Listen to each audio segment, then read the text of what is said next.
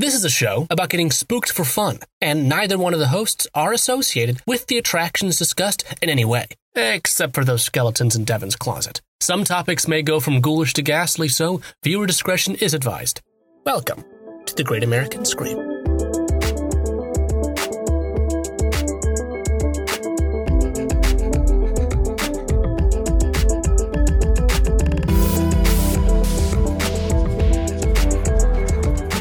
Adam, you seem to laugh when we started up the Zoom. Why is that? Do you have something you need to share with the class? You kind of, the towel is giving me, what's her name? Little Edie?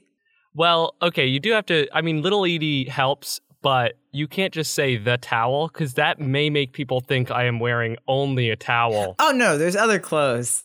Yeah, I am wearing other clothes. I did put this tank top on over that while this was on. Okay. If you could paint a kind of audio picture for the people, we just yeah. Good. Yeah. So Devin, well, you got the headphones over the towel, which is also good.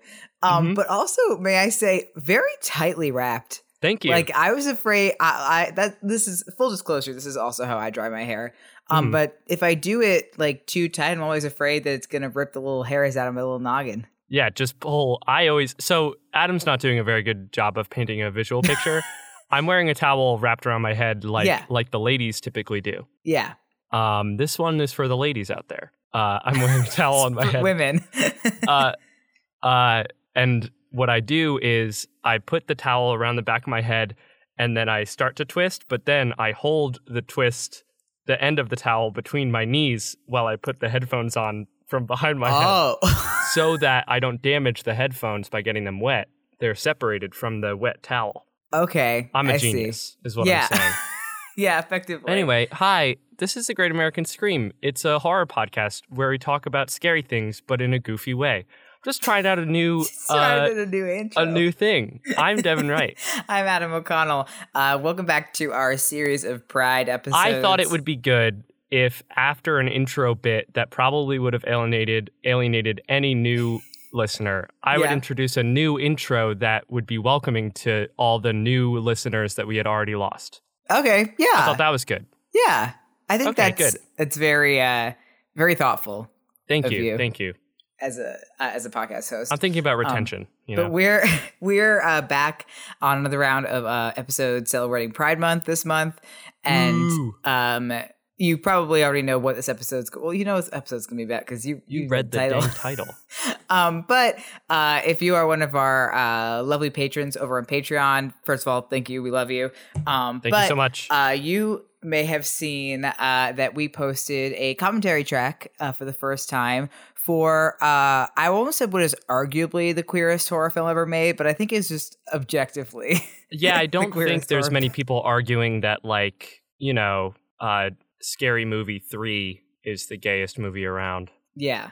And we've talked a lot about on this show how there's not a lot of mainstream queer horror films. Like, there's a lot of indie queer horror films and underground ones, but not really a lot that are and a lot of subtext. Not a lot that are made by a major studio, and especially in part of big iconic franchises, which is one of the things that makes this movie so special, that it is one of the most beloved gay horror films of all time. That's right. It's A Nightmare on Elm Street 2, Freddy's Revenge. And if you haven't watched this movie, we need you to pause the podcast and go watch it now. We talked at the end of our commentary about whether I thought it was as gay as Adam described it. And it is exactly as gay as he described it, which is surprising. More gay than you would think. And also just a better movie than you would think. Mm-hmm. It's a romp. It's so much fun to watch. Gather your friends. After you tell them about the show, gather your friends, watch the movie, then listen to the podcast, become a patron, listen to the commentary track. We'll be waiting here. So this film was released on November 1st, 1985, following, of course, the first iconic A Nightmare on Elm Street film. Grossed $30 million at the domestic box office on a budget of $3 million, so made I cannot believe the budget for this movie was $3 million. That's just hitting me now. That seems right to me. Is that okay. weird? That seems like correct. It not crazy expensive, but also like not super cheap. Yeah. It did receive mixed reviews upon release, but this movie follows Jesse Walsh, a teenager plagued with nightmares about Freddy Krueger after moving into the former home of Nancy Thompson from the first film. And if you haven't seen it, if you don't know, it's really gay. Like, really, so gay. Really. And the fact that in the Elm Street franchise, one of the most iconic horror franchises of all time has a film in it that is this queer just delights me. Yeah, and like it seems like a movie, you know, and we'll talk about this a bit later, but it seems like a movie that came out a few years ago and meant to be that gay. Yeah. And it wasn't a big deal. But really, it did mean to be that gay, but it came out 40 years ago. Yeah. And like Devin said before, if you haven't seen it, I do actually recommend watching it before you listen to this episode. We're going to go into like the basics of the plot, but not too much. And we are going to spoil it a little bit. So if you are a lover of the Elm Street franchise, or if you're just a lover, movies, or if you're just hey, a lover, if you're a lover, you're a fighter, you're a maker. I don't know all the words to that song. And there is a lot to unpack with this film. Like the text itself, the making of the film and its intentions, the invention of the male scream queen, Jesse as a character, the absolute amazing actor and person that is Mark Patton. It's hard to pick exactly where to start, but we're gonna kind of go like we're gonna go from the surface and then go deeper. We're gonna do this is the Nightmare on Elm Street Part 2 iceberg. Yeah, basically hour-long YouTube video, but a podcast. So here's a fun fact that I learned about while I was researching this film. You always have fun facts. I've noticed this about you. The pre-production for this film began in April 1985. The movie was released in November of 1985. Oh, I love that. I love that so much. The turnaround time. Listen, gays get it done. So if there's one thing gays love, it's a deadline, you know? So the screenplay of this film was by David Chaskin, and they were actually between this screenplay and another idea by Leslie Boehm about a possessed pregnancy, which they would end up using later for Nightmare on Elm Street 5, The Dream Child. So that just kind of got put away for another part of the franchise. And Wes Craven was invited to direct again, but he turned it down as he had problems with the script. And it shows that Wes Craven is not directing this one. What problems could he have? It's not bad direction, but it's not Wes Craven. Yeah. But so he thought that the quote possessed parakeet scene was quote ridiculous. Who would ever think that? And also, this is funny. He thought that the pool party massacre scene wouldn't work because most of the teens would be taller than Robert Englund, who was 5'10". Okay, first of all, I'm 5'9", so... But also, don't be reductive, Wes Craven. Like, what do you... He was like, oh, Freddy can't be scary if the other teens are taller than him. And when I read that fact, I was like, oh, he's probably like 5'4", 5'5", or something. Yeah. And I Googled it. He's 5'10". But what... Does Wes Craven really think that the main scary thing about Freddy is his huge hulking frame? Yeah. Like, what are you talking about? And also, he's a scrawny dude with a sweater on. Maybe it's your fault that your cattle call was all like, hello, we were looking for men to play teenagers 5'11" and above. That's a really good point. It did say on the Actors Access call 5'11" and above. Yeah. So this also led to kind of like where the problems of this film began with the director choice of Jack Shoulder. I reject your premise that there are any problems with this film, but go on. Who said at the time that he had, quote, no interest in doing horror films, but accepted the job because he thought it would put him on the map as a director. And that's my other thing with this movie is I do love this movie, but you can kind of tell it's directed by somebody who doesn't love horror movies. Yeah, I think that... So my argument about the directing of this film is I would rather have had this movie directed by somebody who, in a lot of ways, seemed very hands-off than somebody who wanted to be hands-on but bad, which I think might have been the other option. Okay. Here. Interesting. Because and we'll talk a bit more about that later. I think the good choices are made without the director's input. Yeah. So principal photography finished in June, and the film was released on November 1st. Which is That's crazy. So the film follows Jesse Walsh, played by Mark Patton, a high school student who has just moved into the Elm Street house, the previous home of Nancy Thompson. I love that. keeping keeping the house the same. Like, that's just such an interesting like way to do it. Yeah, I guess because you can't really do like Nightmare on Elm Street not on Elm Street. Elm Street. Yeah. Although I'm sure somewhere else in the franchise they're not on Elm Street. They do anymore. that, yeah.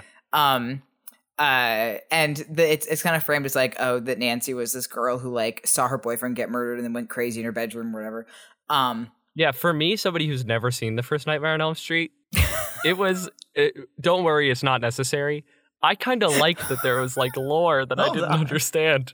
I think that's funny that you say it's not necessary because in this film, there is zero explanation of Freddy Krueger, who he is, or what his abilities and powers are. He just shows up and immediately it's a you're in. film about internalized homophobia, Adam. I don't need it. It's like, if you want to watch this, like besides for all the gay stuff, but just have an idea of what's going on in the grand scope of Nightmare on Elm Street, you do need to watch the first one because they offer you don't no need to know exposition. anything about him. What part of like why do I need to know Freddy Krueger's powers? Like, he's just a scary dude who can do stuff. Well, so Jesse is plagued with some extremely... He walks through a fence. Yeah, he does walk through a fence. But he passed through a wall in the first one. I digress. Jesse is plagued with some extremely sweaty nightmares of Freddy. No, he is not. No. He is not plagued with sweaty nightmares. He is plagued with nightmares and sweatiness. They're separate issues. We brought this up during the commentary, too, of that, like, we were wondering if Mark Patton, as an actor on set, was just sweating this much, or if they went, no, you need to be sweatier, and therefore what they lathered on him to make him so shiny. They just sprayed him every single time he walked on camera. Every time you see him, especially during the nightmare scenes, he is damp. And I get it. It's because the whole thing is that, like, oh, Freddy's, like, coming through the boiler in the basement, and that's what's making the house so hot. But none of the other characters are drenched. Yeah, nobody's quite as sopping as he is. No other character is performing a Girls Gone Wild 2 a.m. car wash scene. Like, and I also have to say, I'm just imagining, like, two people on set whose job it was to spray him down, and it was like, hold for sweat, and they like ran in. That was the only choice the director made. Was the boy has to be sweaty. Get some sweat on this boy.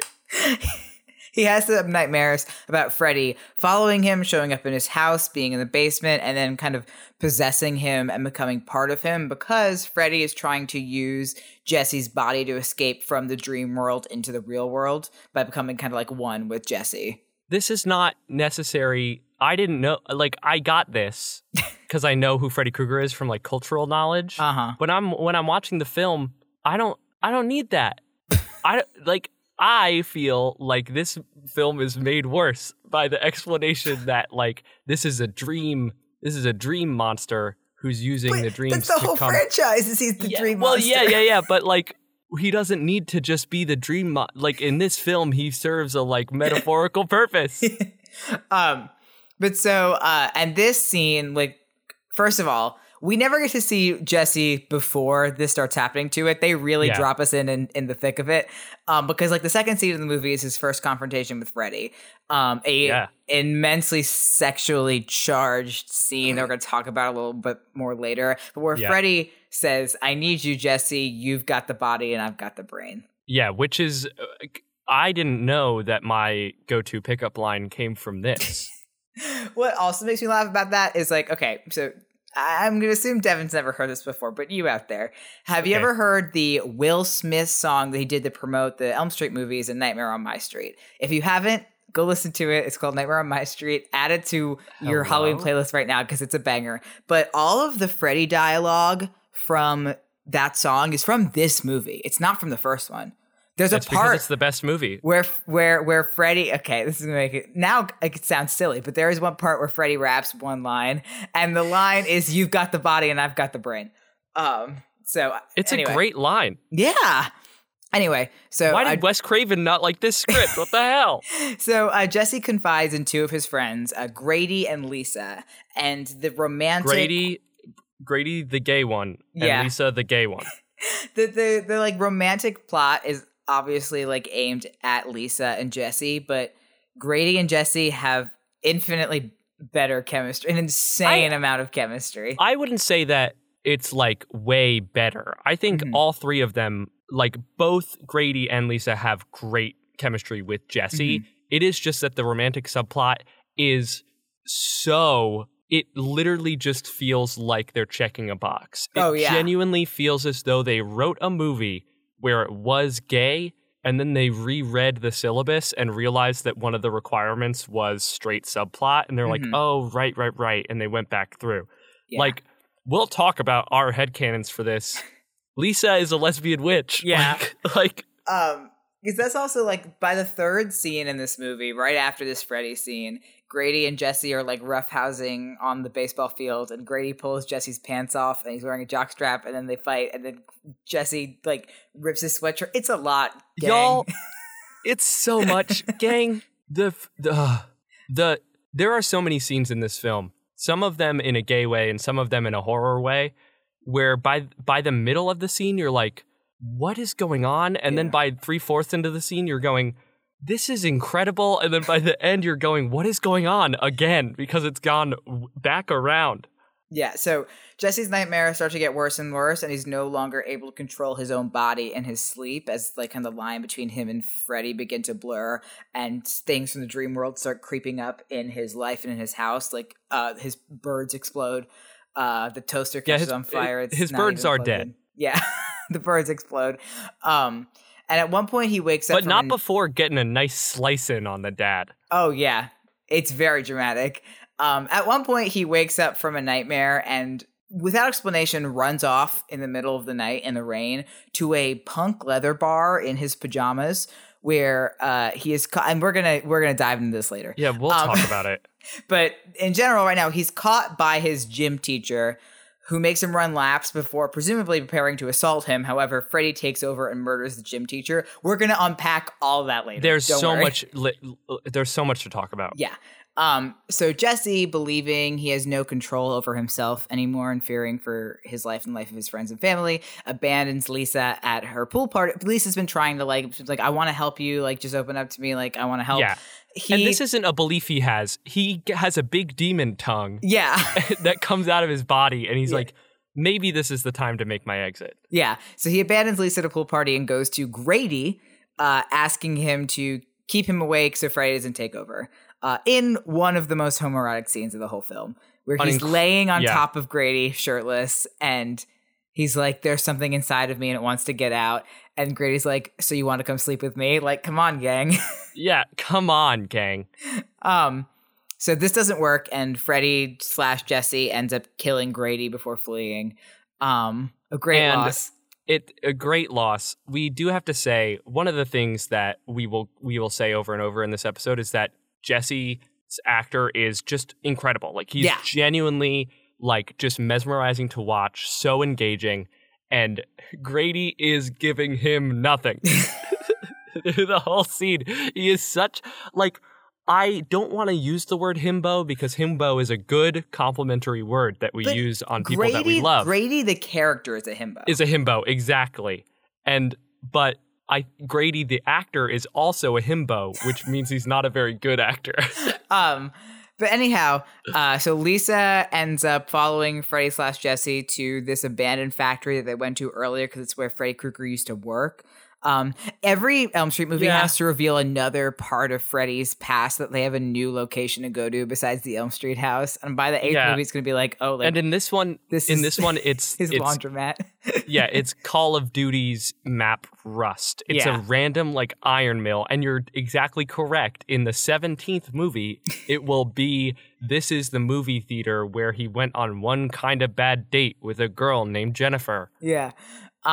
So she confronts Freddy Jesse, and uses the power of love. Uses the power of love to free Jesse from Freddy. Or does she? Because, like any good Elm Street film, it ends with a jump scare twist that says Jesse may not exactly be out of this nightmare. Aw, dang. That's right. The bus. Yeah, that's the thing. We glazed over a lot. There's you have to watch this film. So please do go watch it, because we didn't even talk about his family. We didn't talk about, like, there's a lot of the gay stuff we didn't talk about. Or go watch it. Go watch it. So the first thing, and this is when you go to the Wikipedia page for this film, the heading homoerotic subtext is longer than any of the other sections of the Wikipedia page. And I hesitate to call it subtext. Yeah, it's super text. Yeah, that's the thing. It's like super text or over text because it's so clearly there, but they're not saying it. Like it's so. Right, because it's not the text. It is genuinely the, like when you're listening to a room full of choral singers and there's the overtone above. Yeah. It's like, you know that meme that's like, tell me your ex without saying that you're ex? This is the prime example of like, tell me this film is gay without saying it's gay. Like they go so far in without ever acknowledging it. It's fascinating. And it's so clearly a film that is, like you said before, Devin, like itching for a gay protagonist that they had to slap a het romance on so it explicitly was not gay. Because that's the thing is that like when this film came out, and we'll talk about that a little bit more, but when this film came out, the first publication to call it a gay film was The Village Voice. And that's when New Line Cinema kind of looked at it and went, this movie is kind of gay, isn't it? Dang it. Which is like the power of the gays to get this under, you know? Yeah. And like if without the heterosexual romance in it, then it would have never made it, like straight up it would have never made it to the theaters without the romance in it. Oh, for sure. And it's not just with the stuff with the leather bar or with Grady or the gym teacher. Right. It's not just the stuff explicitly stated in the film, which, again, it is. Right. But it is so much more than that. It's the whole central struggle of Jesse's character that would be there whether or not those, like the leather bar scene or the locker room scene are there, is that the whole point of Jesse that he keeps saying over and over again, there is something inside of him that wants to get out, something that he's afraid of other people knowing about and something that he's afraid will hurt him or other people. And right. In a sitcom, it would be like all of his lines about Freddy would be laugh lines because the audience would think he's talking about being gay. Yeah. Like they are all so, but yeah, it's not even a bait and switch. It's just the bait. Yeah. Like it's just the bait. It is genuinely, I use the iceberg thing jokingly, but it is genuinely an iceberg where like at the top you have the het romance. And then if you notice, you know, if you are kind of aware of some tropes or, you know, have watched some movies, which apparently the execs that saw this movie didn't, you have the like explicitly gay stuff that is like the teacher and the leather bar and the scenes with Grady. And then you go one level deeper, and then it's like, oh, this is actually it's a sequel to a known horror franchise using the villain as a metaphor for being gay. So maybe this is an anti-gay film, and then you go one level deeper, and you're like, well, maybe it's it's an iceberg. And Freddy is not just I wouldn't call Freddy the representation of Jesse's like queerness, but the representation of his struggle with whether or not to come to terms with his queerness, because Freddy is everything Jesse is afraid will happen if he comes out. And for a film that was released in 1985, right before the explosion of the AIDS crisis in the United States for gay men, that is really significant. Right. And it is so, you know, it is the kind of thing that is so, this is a silly, stupid movie, but it is genuinely such a nuanced aspect of it where you can make the argument, like you could write an essay about how Freddy is a bad representation of like the worries and the struggles with sexuality because like Freddy is a killer and what Jesse is afraid of is not actually true, and so are you know, showing teenagers that like the thing inside you is actually a scary dude with knife hands. But then, you know, you go a level deeper and he is not just that. He is the representation of the struggle, but he is also representative of what Jesse thinks his queerness is. Exactly. And for this time period, for this time period, that makes sense for him as a protagonist to have. Yeah. And like, you know, maybe I'm giving this film too much credit. But almost definitely are. But there are certain pieces of art that do this. Yeah, Freddy's whole thing is that he is fear. He's like Pennywise. He is the representation of fear. He appears as their nightmares, what people are afraid will happen to them, even though they're not realistic. And he brings the unrealistic fears people have to life, and he uses it to kill them and destroy them. Yeah. And of course, he would enter those people through their dreams, which is not only like a pretty clear metaphor for like our wishes and our fears and our whatever, that like dreams represent our wishes and nightmares represent our fear, but like also like a more modernist level, our dreams are also our like id manifest. Like it is our actual consciousness like portraying things to us. Yeah, which kind of makes this the perfect franchise for this film to be. This could not happen in the Halloween franchise. Now, the Halloween franchise isn't good, but it just could, like, it's different. It wouldn't make any sense. It wouldn't make any sense. Yeah. So there's some back and forth kind of he said things that we'll discuss later on whether or not the homoeroticism was intentional and therefore intentional by who, because that's a big discrepancy too. Of course. But so Robert Englund, who plays Freddy Krueger, his understanding of it said, quote, "The second Nightmare on Elm Street is obviously intended as a bisexual themed film. It was we did it, boys. It was early 80s, pre-AIDS paranoia. Jesse's wrestling with whether to come out or not and his own sexual desires was manifested by Freddy. His friend is the object of his affection. That's all there in the film." Thank you.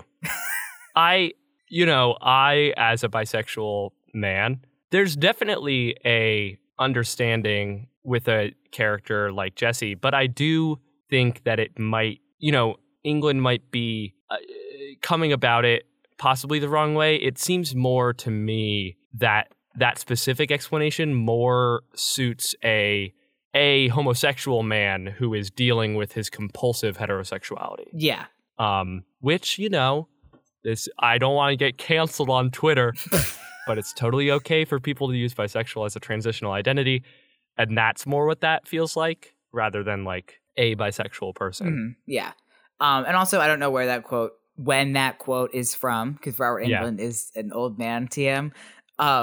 So I don't know exactly like in what kind of like terms, because if he's using kind of like the older kind of queer understanding of bisexual or. For sure. So, but either way, Robert Englund saw it very obviously while he was filming too. Definitely. And there's no way you say, I need your body, Jesse. Yeah, in that way. I love Robert Englund. Okay, so this is very evident in the screenplay, of course, but I think where we really have to thank for the good queerness of this film is Mark Patton's deliberate choice to play Jesse in this way. And that gets complicated, as we'll talk about shortly, with how Mark Patton approached and understood the film.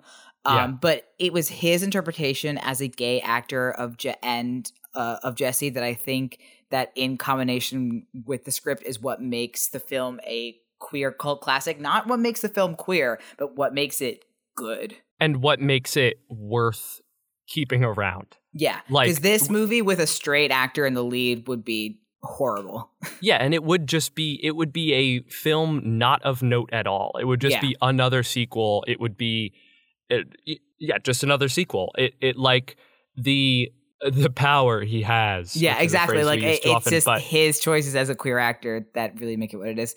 Yeah, and you wonder how many of those were, and we'll talk about this too, how many of those were intentional choices by him and how many of them were kind of synthesis of this script, which, we can talk about the intentionality of the script, but and we will, the synthesis of the script and the subtext, intentional or not, that Mark Patton, glommed onto.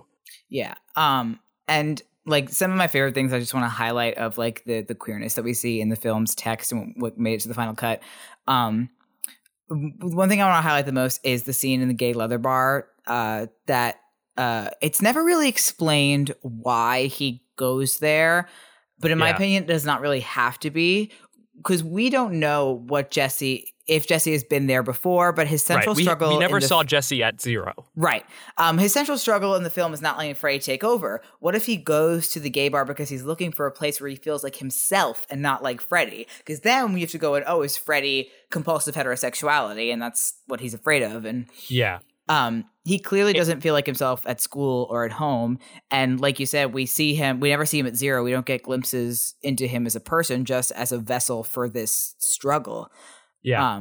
The only time we really see it is when he's dancing in his bedroom by himself, which is another really gay scene. Yeah. And I feel like you kind of hit it on the head with he's looking for a place where he feels like himself. I think that is like the scene that the most can be spoken about. Mm-hmm. But definitely in a different, like it's something to write a paper about, genuinely. Yeah. But I think that the idea that, Freddy is a kind of represents so many different things, and maybe Jesse had been there before, but maybe in this town there is known to be a leather bar that is accepting of not just straight people who are into leather, but also gay people who are into leather, and so like it may not be a place where he feels like himself, but it feels like a place where he can belong no matter who he ends up being. Yeah. And that it is a literal capital S safe space where no matter who he is himself, and that means he's not Freddy. Yeah, and that's one of my biggest problems with the film's climax, like the final kind of battle. I mean, I love that it's Lisa because, I love a final girl. And she's very powerful. But it's the fact that the way that they do it in the film is that she's the one that rescues him. It's like the confirmation of the love of a woman is what brings like him, Jesse, kind of like into his own, when it should be a journey of self-discovery. If this movie was made now, it should be him coming to terms with who he is, not Lisa telling him who he is. Right. That's the one point at which this franchise, actually 2 points, one of 2 points where this franchise fails this movie, because it's you wouldn't expect the person being possessed by Freddy to ever really be able to save themselves. Like that's just, Freddy is too powerful. That's in all of the Nightmare on Elm Streets, you would expect a connection with other people to be the things that saves the people rather than they themselves, which fails this kind of journey of self-discovery and of self-acceptance. The other point is the ending, the fact that like this was actually all just a nightmare, and maybe it's not ending, rather than, tightening it up and making it a cohesive story. Yeah.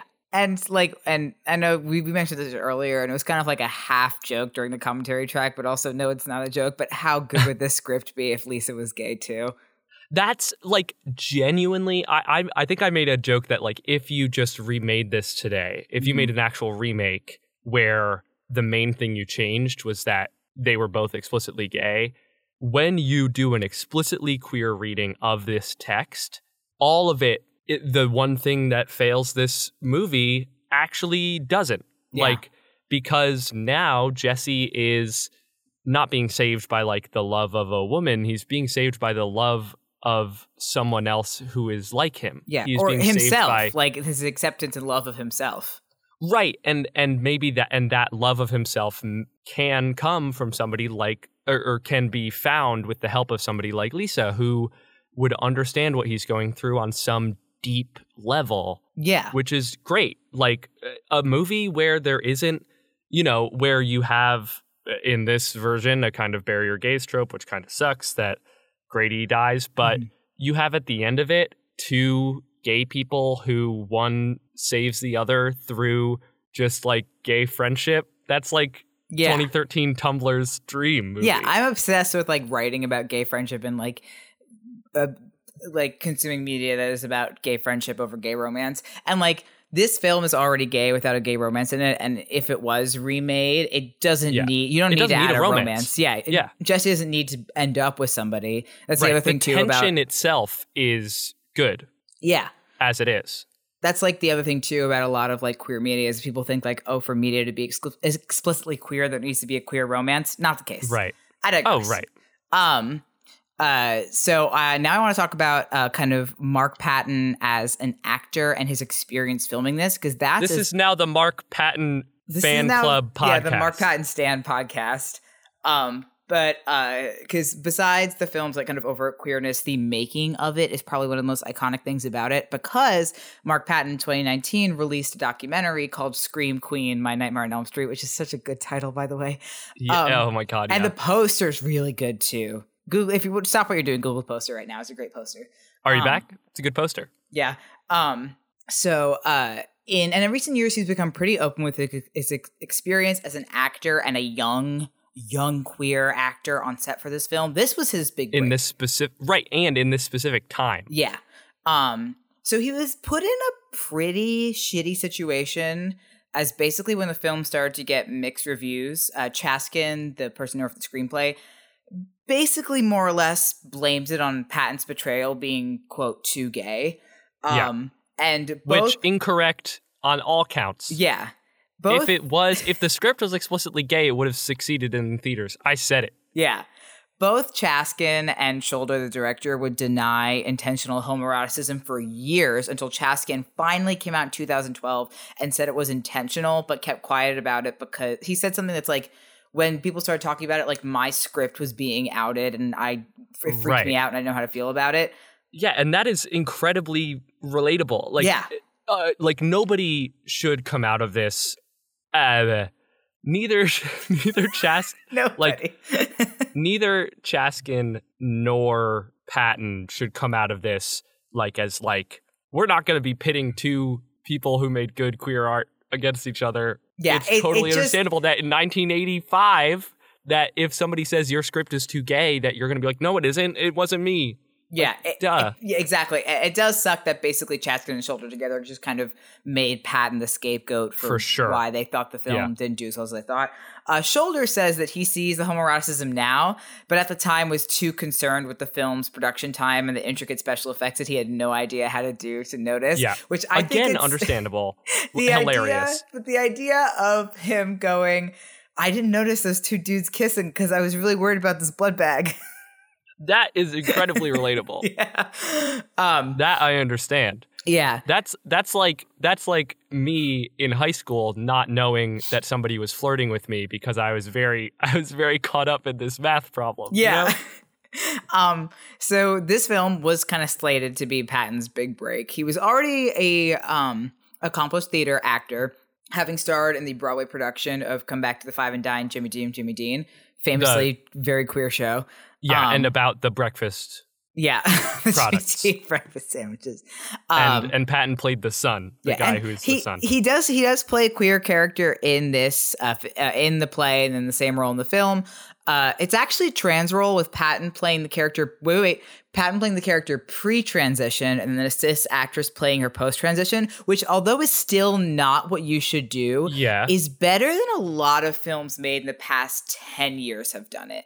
Yeah, I mean, for the time, yeah, no, still not how you should do it. But of course not. Knowing that films in as a trans person, knowing that films in 2020 just cast one cis man to play a trans woman for the entire film, and this film at least right. This movie at least understood that when the audience would understand the character to be a woman traditionally, that they would have what the audience would know as a woman play the person so that you that's not what this podcast is about, but I just thought it was nice pointing it out.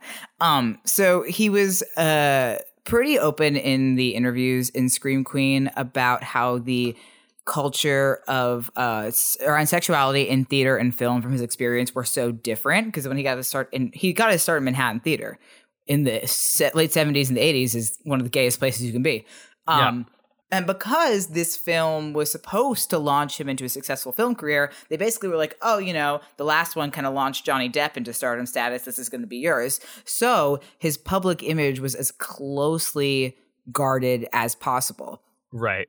There's a story on set where Patton describes how during that first scene between Jason and Freddy, and Freddy's rubbing the blade of the glove against his lips. Yeah. Very erotic. But England initially asked if he could put the blade in Jesse's mouth. Icon. I almost just said a slur on the podcast. But Patton's makeup artist pulled him aside and basically said, listen, for the sake of your reputation and your public image, don't do it, because that's going to be it for you. I don't want to be one of these cringy zillennials, but that's some Cinna from Hunger Games shit. I think I didn't know when I was reading it. I because it's from a quote from Patton. I don't know if the makeup artist was queer as well and was saying it in kind of a protection of listen, you don't want to do this thing. I'm hoping that's what it was. Right. Because the story itself reads that way. But, Patton was pretty open about kind of being bullied as a kid in Kansas City for his sexuality and just who he was, and how Theater in Manhattan was the first place where he really felt welcome. And then he said, the quote was, he said, everything that was a negative where I came from suddenly became positive. And it's very much that kind of from Annie, the NYC, it's very idyllic in the sense that suddenly you leave this small town and suddenly everything about you is celebrated and welcomed, and then only to immediately get thrown into Hollywood and gone, no, never mind. You can't do that. Right. It is such an interesting, especially the way we conceive of, career success in media, that, theater is considered success, but Hollywood's considered real success. And that for some reason, the lesser success is often more accepting. Yeah. A lot of the times more artistically fulfilling. Yeah. But, I mean, it's an interesting insight from 40 years ago that is still true today. Yeah. And he, of course, immediately accepted Elm Street 2 when he booked it, because it was the opportunity of a lifetime. Like, Nightmare on Elm Street, the first one, was a smash hit success, and he was an unknown actor at the time being asked to star in the sequel. I would take it too. I got it, yeah. And he quickly, reading the script, quickly realized exactly how gay and how camp this movie was, and how it was basically going against all the advice that managers and executives had given him about appearing straight in the public eye so he'd be successful. Another fun fact, producer and New Line Cinema founder Robert Shea, he cameos as the bartender at the S&M Club and claims that he still doesn't see the homoeroticism in the film. You're telling me that this man, who, I must remind you, not only you, Adam, but the listeners back home, that this man, in his cameo, gives the boy a beer and a glass from which to drink it, and doesn't see that was gay. Yeah. Like I said, when the kind of the press storm came out after the film, and like the kind of queerness of the film was kind of being pinned on him, he ended up leaving the entertainment industry for quite a while. He was being offered parts, but was too kind of emotionally drained by the experience of Elm Street 2 and the prospect of having to go back and forth on his identity. Because that's the other thing too. Nobody was saying that he was a bad actor, because he's not. He's a great actor, and he was being offered great parts. He was offered a gay lead on a TV pilot in 1987, but turned it down just because he was so drained after the experience for Elm Street 2. And I have a quote from him here from the like when he was talking with these TV executives, and it said, "I was sitting at a table with 14 gay men who were telling me things like, 'Will your girlfriend be okay about this?' When people ask you, 'Are you gay?' Will you feel comfortable saying you're not?" Hollywood, and then kind of going in as this was about the same time when the AIDS crisis in the United States really started to be insanely prominent amongst the queer community, especially in California. He said, "Hollywood looked like a ghost town. You'd see people and 3 months later they'd be dead. I thought, my God, half the world is dying and these people are sitting here having this conversation. I didn't get into acting for this." Completely understandable. Yeah, and completely understandable on so many different levels, because how frustrating it must have been, and it still can be at times, when again you get into acting and a lot of and Adam, I'm sure you can relate, but the feeling of coming into acting as a gay person, a lot of the things that are stereotypically gay are positives in acting.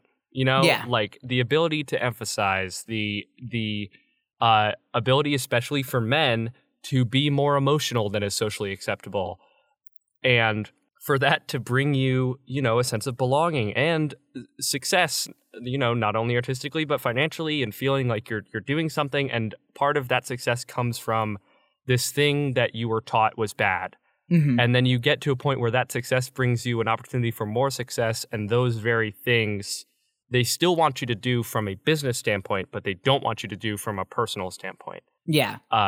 And the frustration of nobody was knocking his acting. Yeah, exactly. Which is kind of honestly like even worse, that like, it's that, not like, the work he's doing. Right, exactly. It's who he is. And so after this, he leaves the entertainment industry and kind of goes off the radar for about 25 years. During this time, he branched into interior design and architecture. Yes. After moving around between New York and Florida before marrying Hector Morales Mondragon, I'm sure. Sick name. And moving to Puerto Vallarta, Mexico.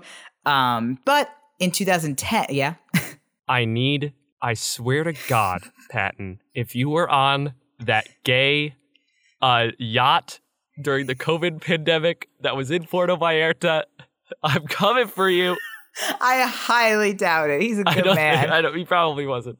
So in 2010, the producers of the Nightmare on Elm Street documentary, Never Sleep Again, awesome documentary, by the way. It's 4 hours long, so buckle up, but great documentary.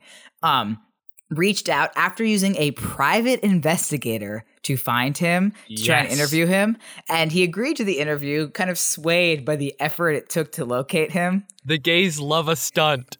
The gays love a stunt. And ever since that, kind of one of the first times he appeared on camera in 25 years, he's been kind of slowly re-entering the entertainment world ever since, because he started to see the effect that Elm Street 2 had on queer horror fans. He started to make appearances at these horror conventions, and he was meeting people, and he would describe interactions with gay fans who would tell him, like, you were the first person I ever saw on screen that I felt would love me back.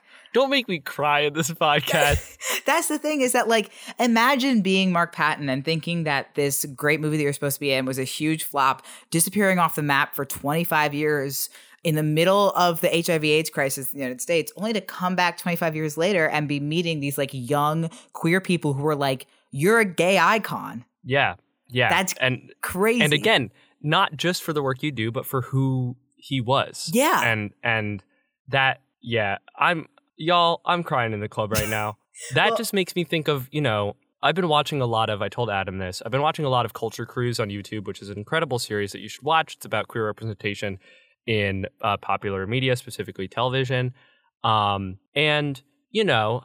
one who loves crapping on forms of representation that I don't exactly love.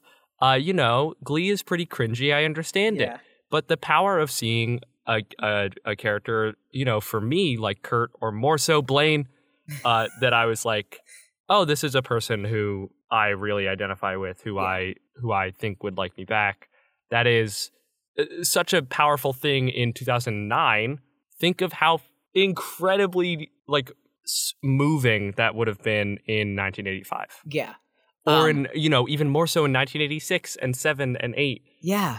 And so during his time away from the spotlight, he was diagnosed with AIDS. And after having an ex-boyfriend pass away from HIV, and seeing how the queer community was treated in the midst of the crisis and how the community was decimated, he is insanely sure to use the platform that he now has to talk about it in a world he still feels like is still ignorant to the issue, especially in the horror film where that is never, ever talked about. And any time it's usually not good. Yeah. And when he's asked to speak at horror conventions, he says, I always start my pitch with, I'm going to talk about Freddy Krueger for 57 minutes, and then you have to give me 3 minutes to talk about AIDS. Which I think is such a...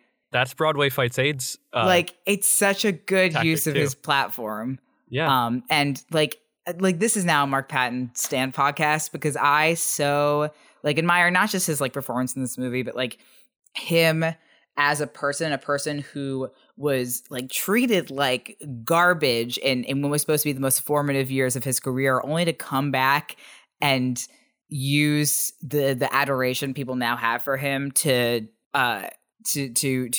talk about things that are important in circles where they are not talked about.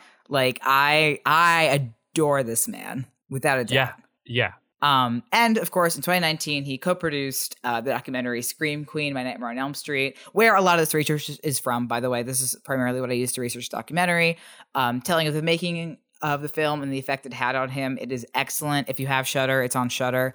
Highly recommend watching it. And one of the things they point out in the film is are we putting too much cultural significance on a movie that really isn't super well known? Maybe. Probably. But the importance that it has on the people that it affects, I think, outweighs that. Yeah. And I mean, not to be grandiose about it, but every cult film has that at some point. Yeah. There's always a critical mass where suddenly this cult film is worth the, whatever love it's been getting for years from a smaller aspect of the community. There were, decades when people would say the same thing about Rocky Horror. And, it's Rocky Horror. Yeah. I'm going to take my minute to talk a little bit about AIDS, because I know there are gays who watch or listen to this show. And hey, get tested, use protection. If you're in the U.S. and have access to it, PrEP and PEP are incredible resources, but not a substitute for just regular smart sex. In terms of worldwide, you can check out hiv.gov. It actually has a lot of different resources for places to donate either your volunteer time or your money, especially when it comes to worldwide organizations or organizations that work outside of the U.S., because while in the U.S. HIV/AIDS is still a huge issue and it is still one of the leading deaths of men aged 18 to 30, it is an even bigger issue in places like sub-Saharan Africa, and it more adversely affects communities of color. So it's the kind of shit that our money and our time should be going towards fighting. Yeah, so. Do not ever be ashamed about getting tested. If there are places, look for local queer centers in your area that do free testing, free, confidential. No shame, absolutely no shame in being safe. Absolutely not. But thank you for being safe out there. Hey, Mark, when every time that we said stay safe out there, we were talking about sex because we want to make sure that you're having safe sex. And finally, Mark Patton, if you're out there, please be on our show. Mark Patton, I'm begging you. I think, we've talked about people we've wanted on this show before, but this is the first person that I think about that if we got to talk to, I got goosebumps thinking about it, being able to talk to him. The thing about Mark Patton, and let's hope he listens to this episode specifically, is I think he's the perfect intersection of person we would love so much that would thrill us to get to talk to, and people we can probably actually get into contact with. That's what I'm thinking. So literally thinking that's if you look at me and you were you could either talk to Robert Englund, Freddy Krueger, or Mark Patton. I think I would pick Mark Patton. Sorry. Not sorry, that I Bob. wouldn't want to talk to Robert Englund, because I do, but I want to talk to Robert Mark Englund. Patton. We're going to have to push you back one more week.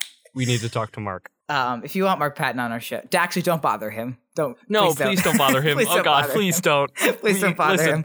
We're both manifest it for us. Yeah, manifest it for us. We're both entertainment professionals. We can we have channels. It's okay. Just manifest it for us. That's it. Yeah, that's all we got. We're just for left speechless because we love this gosh dang movie so much. Thank you so much for listening to this episode of The Great American Scream. If you enjoyed, please leave a rate and review on iTunes or follow us on Spotify.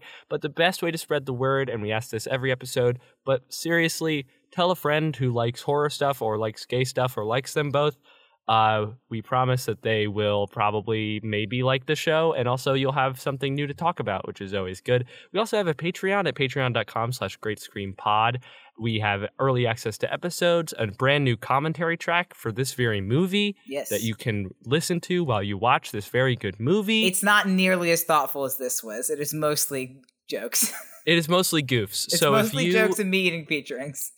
Yeah, and both of our air conditioners are on. So, Adam, can you put our social medias, please? You can check us out on Facebook at The Great American Scream, or much more frequently on Twitter and Instagram at Great Scream Pod.